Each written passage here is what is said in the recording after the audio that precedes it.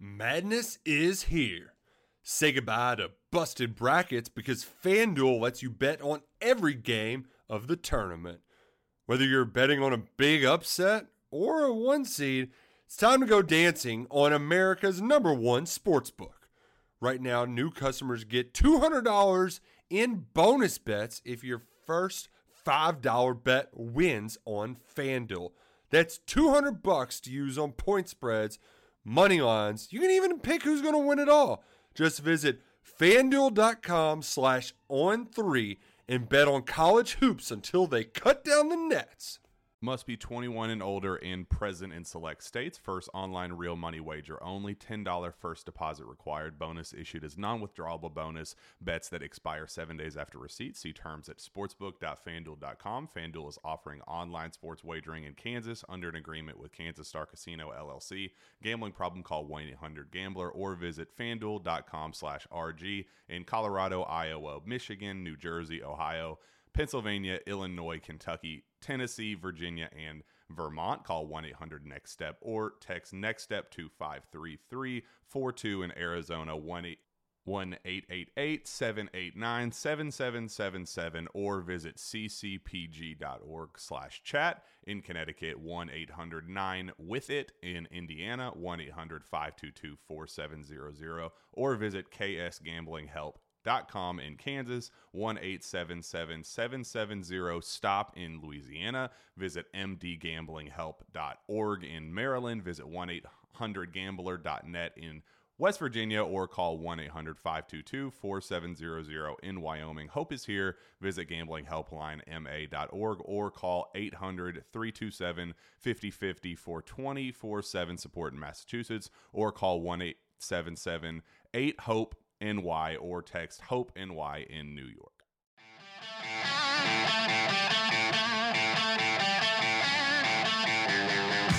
It's time for the VolQuest podcast, where we dissect the biggest news items of the week.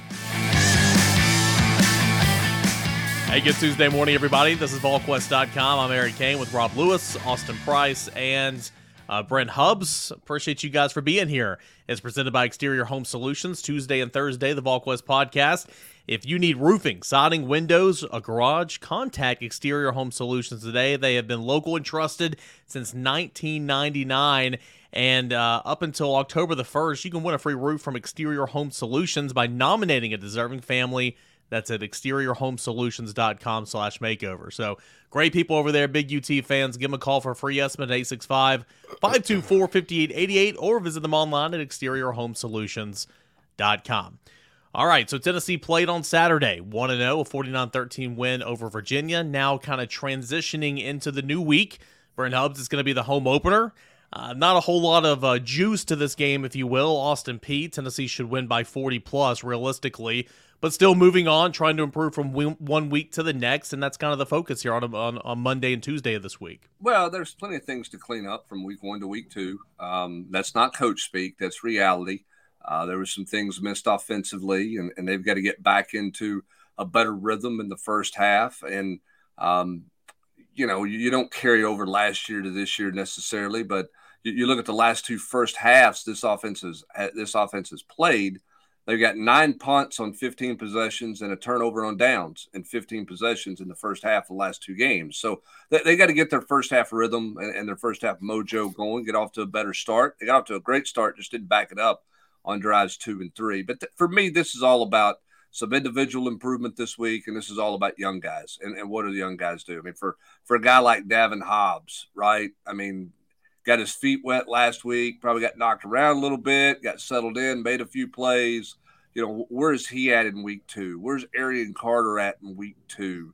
Cam Seldon, does he get more opportunities? And we can go way on down the list with a bunch of guys. But I think this is an important week to take care of your business early and then really, really figure out kind of where you are with your roster, who you think can really help you this year with some more development, who needs more time and more seasoning. All those types of things you're looking at this week if I'm Tennessee and Josh Heupel. Rob, I think it's one of those situations to where, and again, you never want to underlook an opponent, but it is what it is. It's Austin Peay. Yeah, Tennessee needs to, as Brent just said right there, get in, take care of your business, and showcase the opportunity for Nico to get a quarter and a half, maybe the whole second half with the first team offensive line blocking for him for a series. A chance to get a lot of tape and a chance to kind of work and sharpen some fundamentally things on special teams, because we all know what's happening the week after next that's down in the swamp.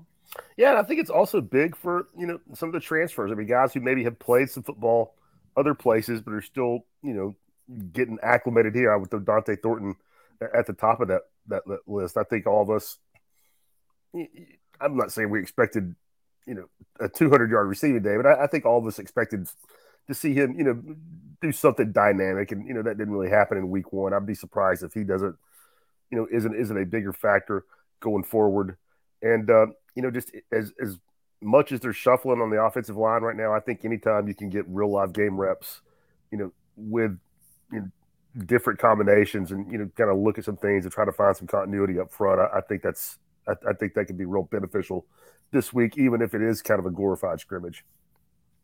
Austin, you're not going to score every single possession. And we kind of talked about on the Rocky Top Rewind a couple days ago. We're spoiled with this offense, covering it, supporting this team. If you're a fan, whatever, you expect to score on every single drive. But the reality is you're not going to. But what you don't want to happen is for you to score on your opening drive and then go 5 drives or 4 drives of not scoring before you sniff the red zone again. And maybe that's something that Tennessee can find, work on from week 1 to week 2, find a little bit more consistency early on in that football game. Yeah, I mean, look around college football. I mean, Georgia scores in the 40s. Alabama scores just barely in the 50s. Michigan scores in the 30s. Ohio State scores in the 20s.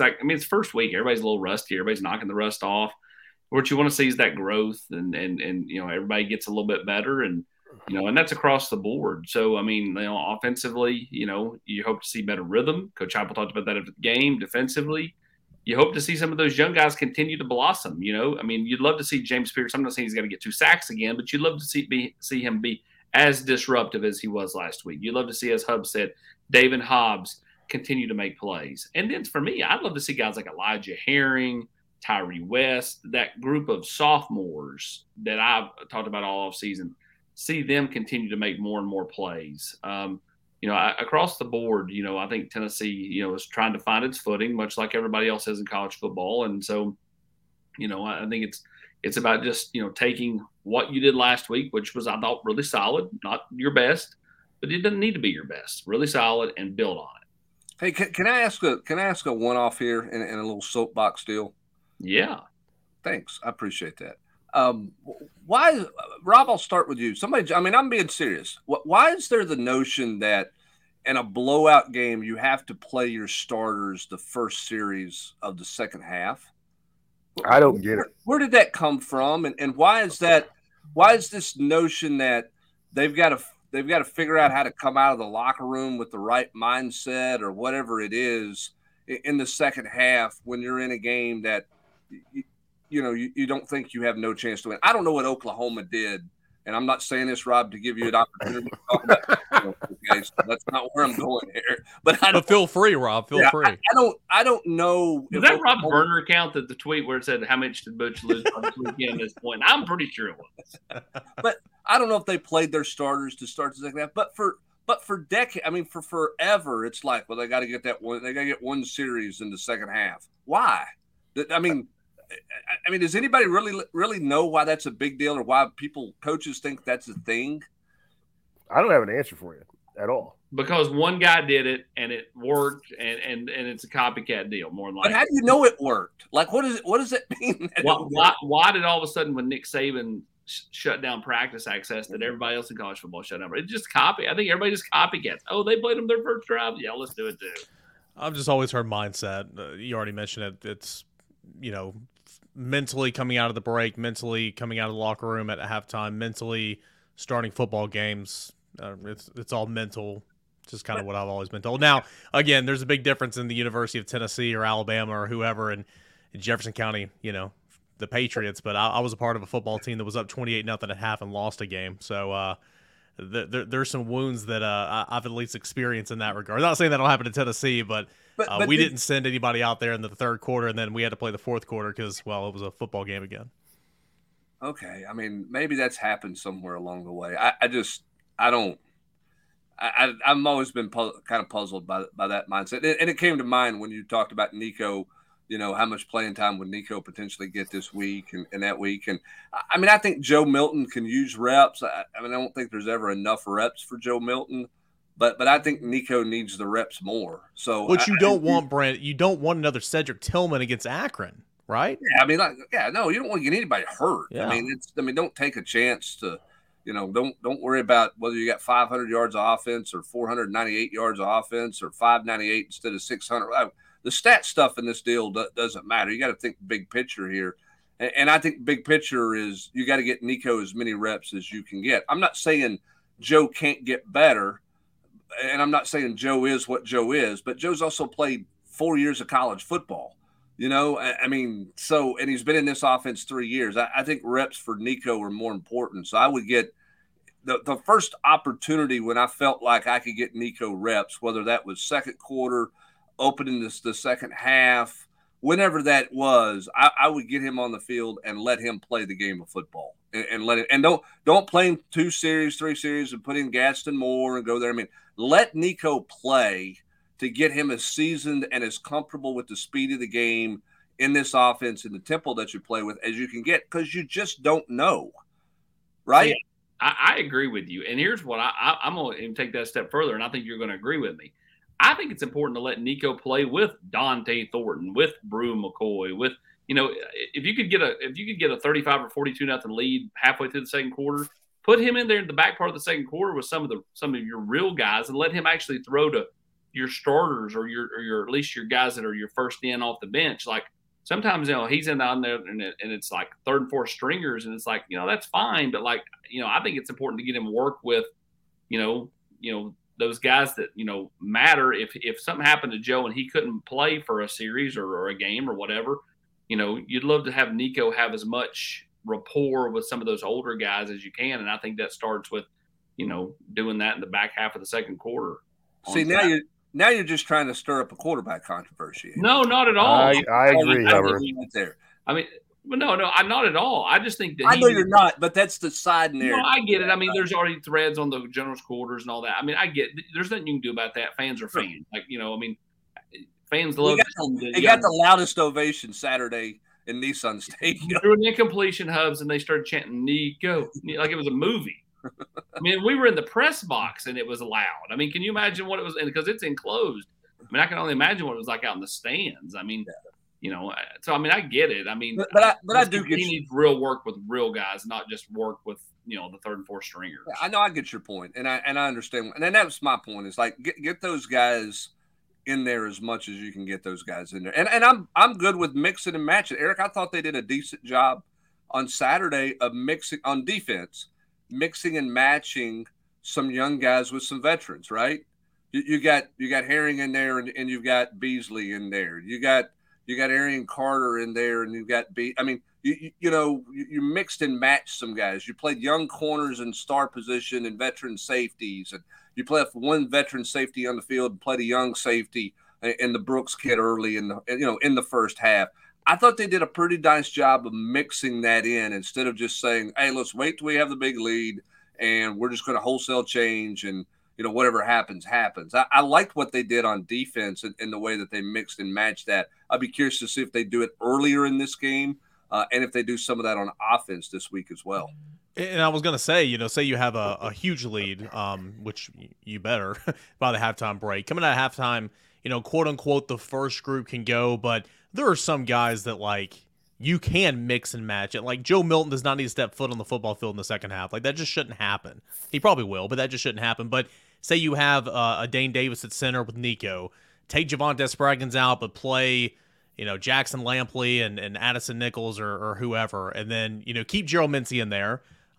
Maybe keep Crawford on the other side. Just kind of mix and match some of those, but get some of your key guys like McCoy and Keaton out of there. Put Nimrod and Webb out there, so it can be your quote unquote first team offense, but you're kind of mixing and matching. That's how I would handle it, because again, Cedric Tillman gets hurt against Akron, and I believe it was the second half last year. I can't remember, but that's just what you don't want to have. It worked out well for Tennessee because Ramel Keaton stepped up in a big way, but if you would have told us heading into that game, that Akron game, that Cedric Tillman was going to get hurt and he'll play 4 more games the rest of the year, you think it's a disaster. Yeah, I mean, I think you have to be really cautious of that, and you have to be mindful. You can't play scared, Rob, right? You can't play in fear of injury the whole time. I'm not a believer in that, but you also don't need to be goofy about it too. Like when it's over and you get a guy out for a good reason. One, you want to protect those guys, and B, it's an opportunity for young guys to get more experience and to get more quality reps, because as Tim Banks said on Vol Calls Wednesday night, you don't want their first time being their first time, in a critical situation. So as much as you can get them, I think you get them. I'll be curious to see, Rob, I want to get your take on this. All this mixing and matching on the offensive line.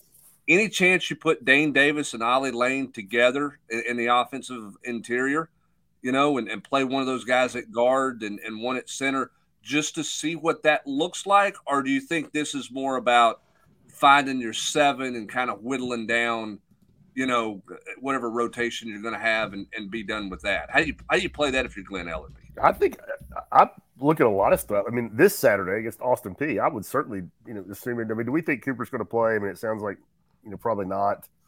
I would guess. I mean, Heupel didn't even get asked about it on Monday. So I would certainly play Ollie and Dane there at the same time and look, just to see what you've got. No pressure situation in this game. And I thought, I didn't study every single rep minutely, but noticing when Dane was in there, I thought he did a decent job at center. I didn't notice any awful bust. So I would look at a lot of stuff. I would think they at least they play 8 guys. I mean, like really, like seriously, when the game was not necessarily in doubt, but 8 guys like got legit reps before they just wholesale subbed. I'd say they play those same guys at least as much again, and specifically, yeah, I could see them playing Ollie and Davis together. Josh Heupel was asked about that Monday, about the performance of the offensive line with the rotation, and then specifically the center position with Ollie Lane and Dane Davis coming over snapping the football, whereas he hadn't done that. First time he ever did that was just a couple weeks ago when Cooper went down. Here's what Josh Heupel said about all that and the offensive line for Monday. For the moving parts that we had, the different guys that played at center, the communication, getting all 5 guys on the same page as far as where our targets were that can be in the run game and in the pass protections, they did a really solid job. There's some things that all 5 and really all the guys that played, you're looking at 8 guys that played a ton of snaps. I think maybe 13 that played during the course of the ball game. There's a lot of things that they got to clean up too, which is anticipated as you go from week 1 to week 2. But all in all, really solid performance by those guys. Ollie, smart, cares about this program, cares about his teammates. He's a great teammate, and this offseason continued to change his body. I thought he had his best offseason. That's why I think he's playing his best football right now since we've been here. And he's smart, moving from guard to center.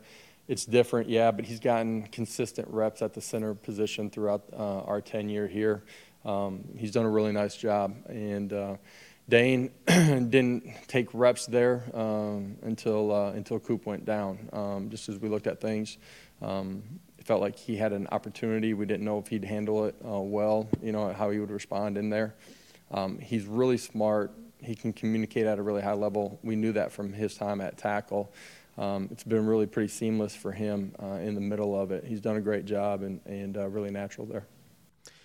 And Brent, that goes back to kind of rotating with a purpose maybe this week. Could we see for an extended, drive 2-3 straight with Dane Davis at center and Ollie Lane at guard?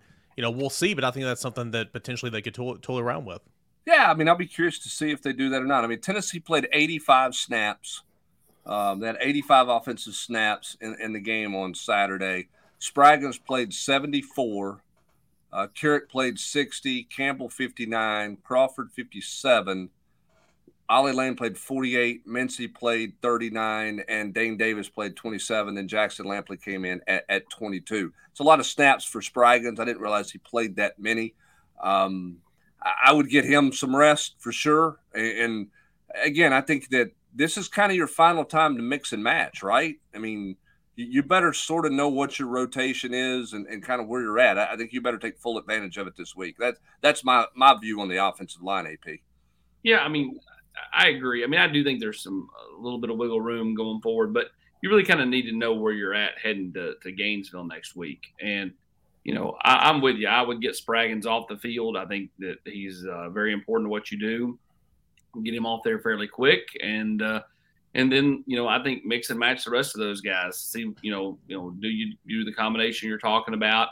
Does Mincy get more run at right tackle this week, than he got last week? And he got an adequate amount. So, I guess, for me, it's just kind of continue to, tinker with it a little bit and see what you can do to find your best five. Because I think that's the most important thing. Because next week you go on probably as a double-digit favorite, and, you're going to need to, have your best. You've not won dinner in 20 years. I don't care how bad they're perceived to be.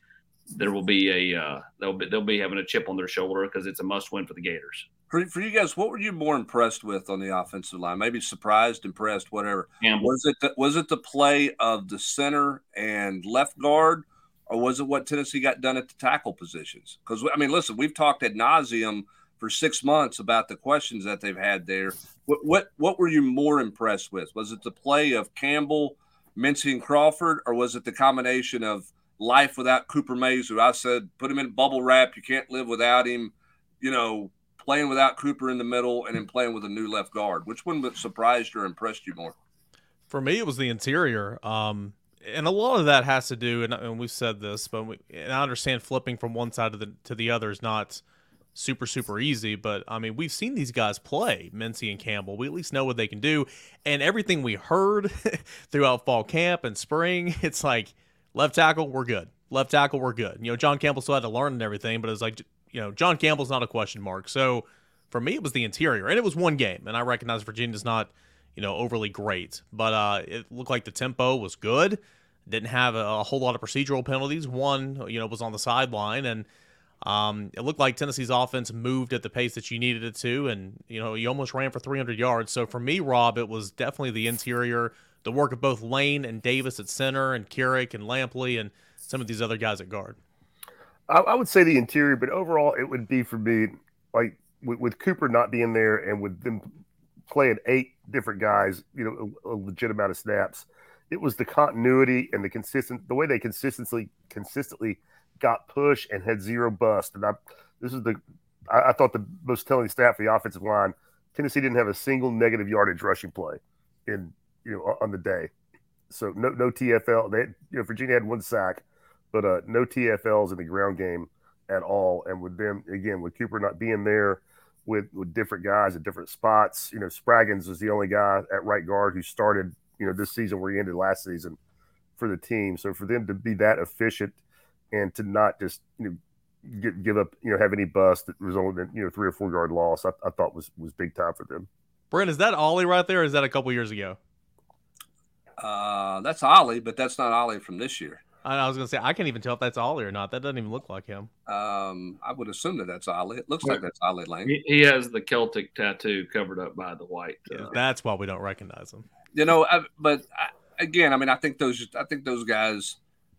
For me, I guess I was a little more impressed with Campbell than I thought he would be. I kind of feel like they were okay at left guard. Not sure that they were good enough. I left that game Saturday, AP, thinking they're going to be all right at tackle.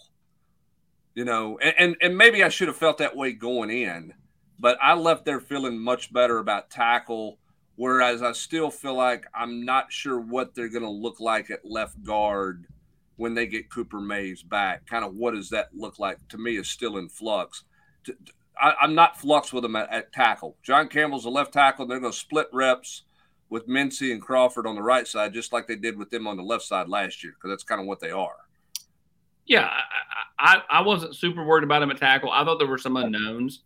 What would Campbell look like? He looked really good, looked better than I thought he would. And I thought he'd be fine, but again, it's one game, small sample size. It's Virginia. They're not very good, but they did what they needed to do. I still think the biggest question mark is left guard. I don't think it's close. I was never super worried about tackle because, again, as you just pointed out, Crawford and Mincy, they were the ones splitting time at left tackle a year ago.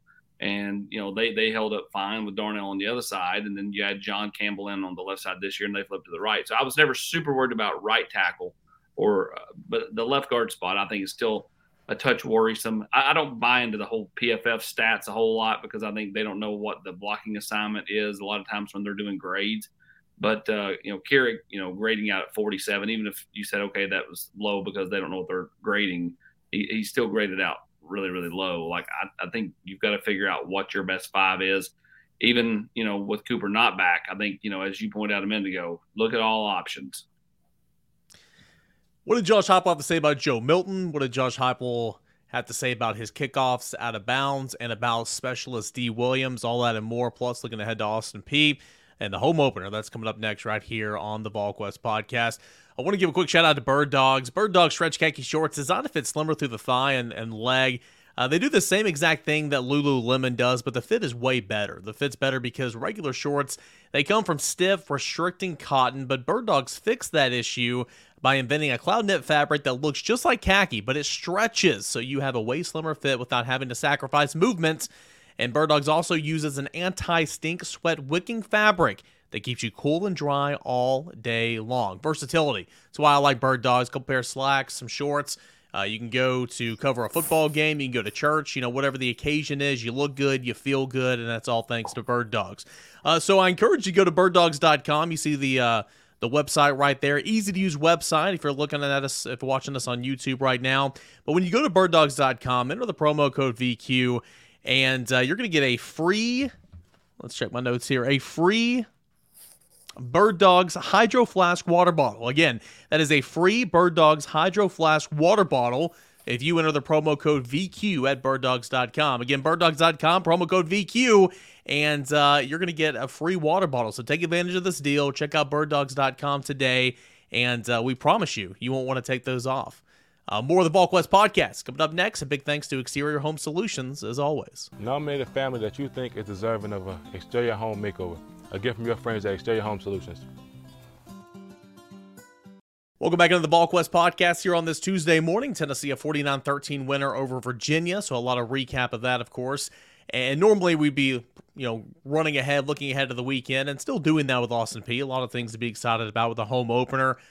Quickly, we can go around the room real quick. We don't have to spend a whole lot of time about it because I particularly don't care. But Rob, what do you think about those Smoky Grays coming up this weekend?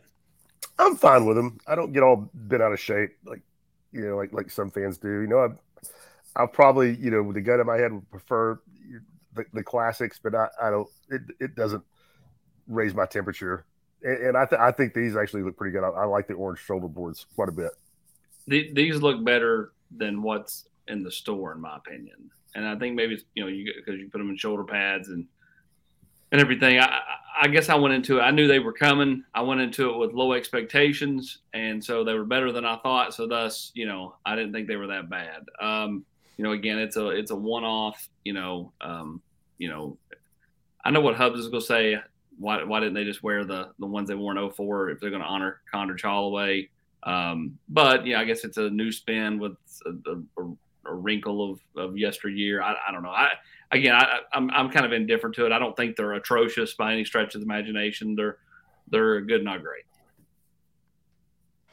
Yeah, Condredge Holloway, 51 years anniversary, of course, of being the first quarterback in the SEC, black quarterback in the SEC. So that's paying homage to him. With some throwback alternates for the Smoky Grays.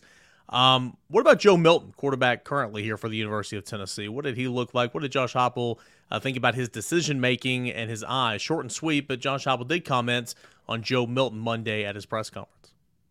Joe, I thought it during the course of the ball game on the video too. I thought his decision-making, where his eyes were at, was really solid throughout the course of the football game. I think in the first half, Brent, he had a couple of throws that obviously he'd want to have back, and Josh Heupel referenced that. He had one series that was pretty bad.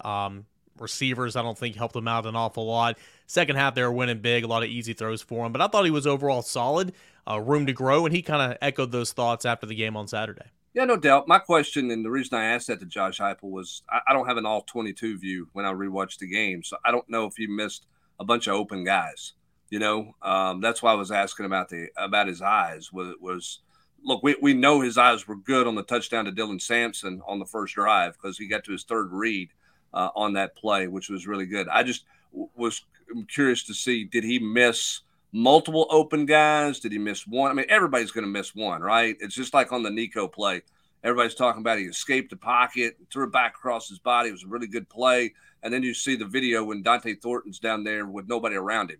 And that's, I'm not criticizing Nico. He's a freshman. That's the first time. I just wonder how many plays, and did Joe have many plays where he missed somebody who was, running wide open, which is going to happen. I mean, Hendren missed guys who were running wide open. It's always going to happen.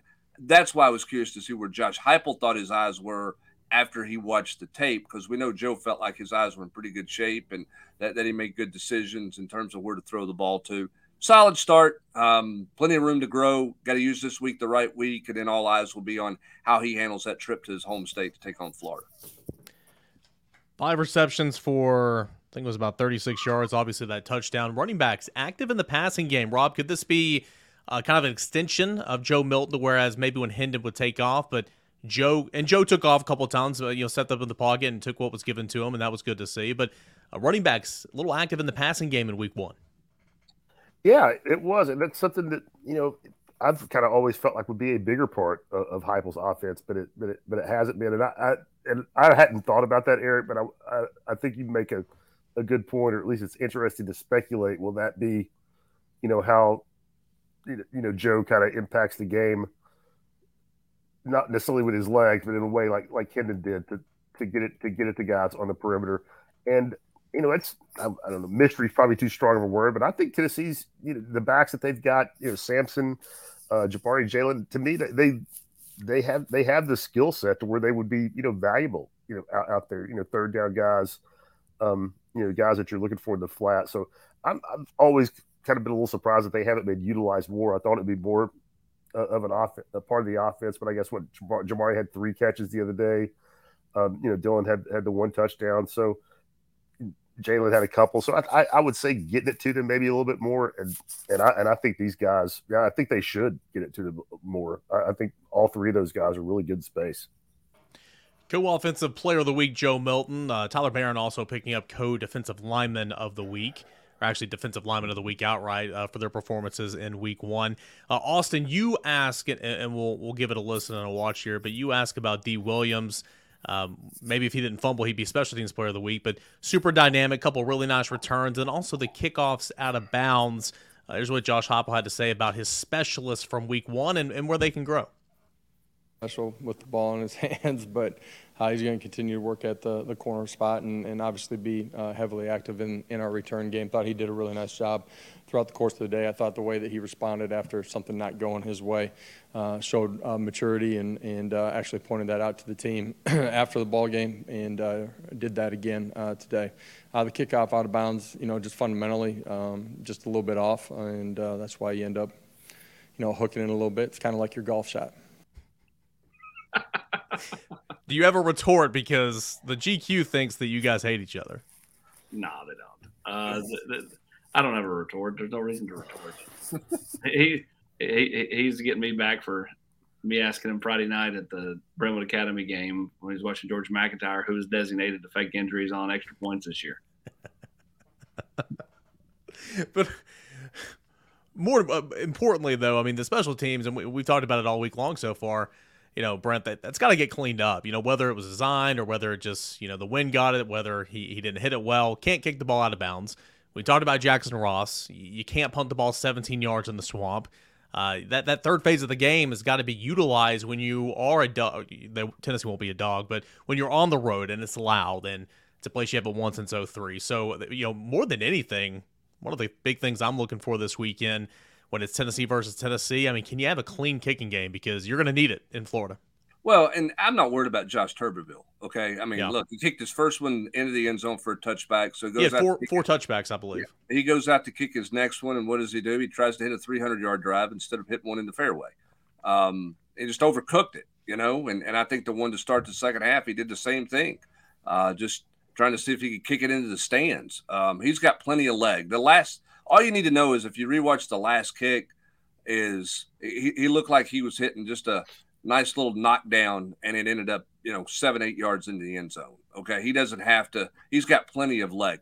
My bigger concern is how's Jackson Ross going to handle a hostile crowd, but because and I'm not picking on Jackson Ross, but the head coach noted afterwards, well, it's first time, your nerves, and I'm sure his nerves were foreign country, for all this. I mean, I get all that, but and he's been on the road, he's traveled, he's seen, he's been in in venues and warmed up. It's different when there's 11 guys coming your way and you got to get the job done, and that's my bigger concern. Do I think he's a disaster? No. Do I think he can't do it? I absolutely think he can do the job. But kickers are unique brands, right? I mean, we saw David Leverton drop a snap at UCLA, and it took him a year to recover from it. And I'm not saying Jackson Ross has that kind of issue, but my point being, you want to make sure, to your point, Eric, this week is clean.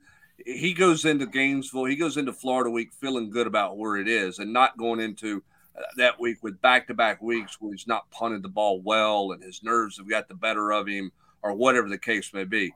He needs a little mojo, in my opinion, coming out of Neyland Stadium on Saturday to get ready to go kick on the road. Much more worried about that one than I am the kickoff guy.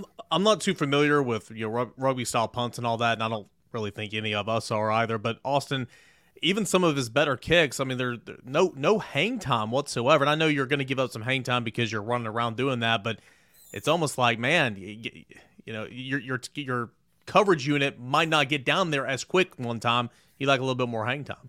Well, I think ultimately, you go back to the last one he kicked. I thought that was his best of the day. There was another one where he tried to pooch it inside the 5, and it was close. Tennessee was barely standing on the line. I thought the left footer one that he showed, which was strategic, was fine. He just had those two that were just woefully bad.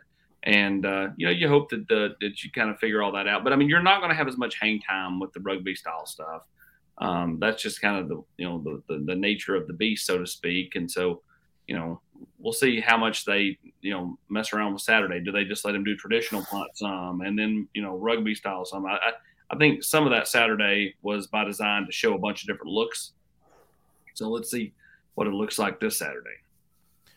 Rob, anything else you are looking for in terms of improving from week 1 to week 2 and what is going to be this final dress rehearsal before conference play starts? It's nitpicking, but just, sharper in the passing game. I mean, as Hubbard said, we don't have the all 22. We don't see everything, but I think there were a few times where, I think we all saw that, there were some open guys that got missed, and that's going to happen. I'm not meaning to be overly critical, but just cleaner in the passing game. And, we've gotten so used to seeing huge explosive, plays, and Keaton, they certainly had one if Keaton makes the catch, but, I think this offense needs that. I mean, I think they feed off of it. I mean, I think they get a lot of juice from it. So, I would imagine they'll drop some bombs on Austin Peay, but, for his own confidence and just, for the personal makeup of the offense, get back to hitting some of those 40, 50-yard pass plays in this one.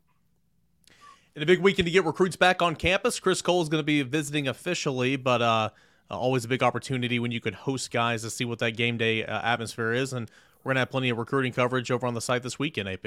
Yep, lots of 25s and 26s coming to town, and, of course, the big one being Chris Cole. So I look for coverage heading into the weekend in the War Room. And I know none of us are fans, but for recruiting purposes, the 5 o'clock kickoff, probably a pretty good time slot.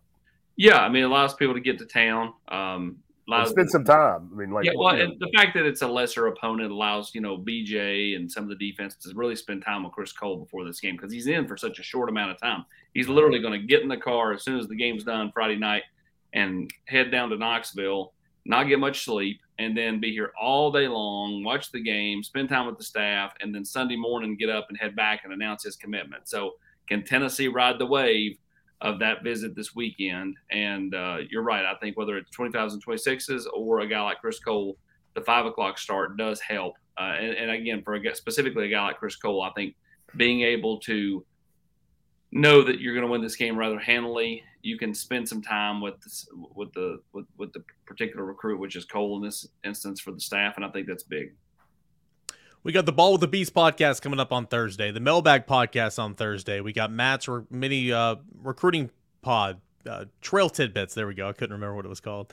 That's coming up on Wednesday. Got a whole lot coming up. The Rockies Out Roundtable. It's game week, and nobody covers Tennessee football better in season or out of season than VolQuest.com. Come join us on the Journal's Quarters. Stay tuned for all of our awesome content over at VolQuest.com. Like this video on YouTube if you're watching. Help us get this in front of more and more Tennessee fans, and subscribe to the channel if you would be so kind. A big thank you to Exterior Home Solutions for being the presenting sponsor of this podcast. East Tennessee's first choice in roofing. Use the trusted and local source for exterior home renovations. That is Exterior Home Solution, 865-524-5888, and online, exteriorhomesolutions.com. For Brent Hubbs, Austin Price, and Rob Lewis, I'm Eric Kane. Thank you, as always, for joining us here on the VolQuest Podcast.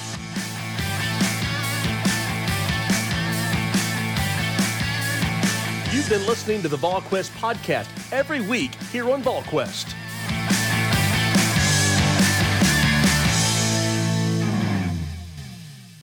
Madness is here. Say goodbye to busted brackets because FanDuel lets you bet on every game of the tournament. Whether you're betting on a big upset or a 1 seed, it's time to go dancing on America's #1 sportsbook. Right now, new customers get $200 in bonus bets if your first $5 bet wins on FanDuel. That's $200 to use on point spreads, money lines. You can even pick who's going to win it all. Just visit FanDuel.com/on3 and bet on college hoops until they cut down the nets. Must be 21 and older and present in select states. First online real money wager only. $10 first deposit required. Bonus issued as non-withdrawable bonus. Bets that expire 7 days after receipt. See terms at sportsbook.fanduel.com. FanDuel is offering online sports wagering in Kansas under an agreement with Kansas Star Casino LLC. Gambling problem? Call 1-800-GAMBLER or visit fanduel.com/RG in Colorado, Iowa, Michigan, New Jersey, Ohio, Pennsylvania, Illinois, Kentucky, Tennessee, Virginia, and Vermont. Call 1-800-NEXT-STEP or text NEXT-STEP to 53342. In Arizona, 1-888-789-7777 or visit ccpg.org/chat. In Connecticut, 1-800-9-WITH-IT. In Indiana, 1-800-522-4700 or visit ksgamblinghelp.com. In Kansas, 1-877-770-STOP. In Louisiana, visit mdgamblinghelp.org. In Maryland, visit 1-800-gambler.net. In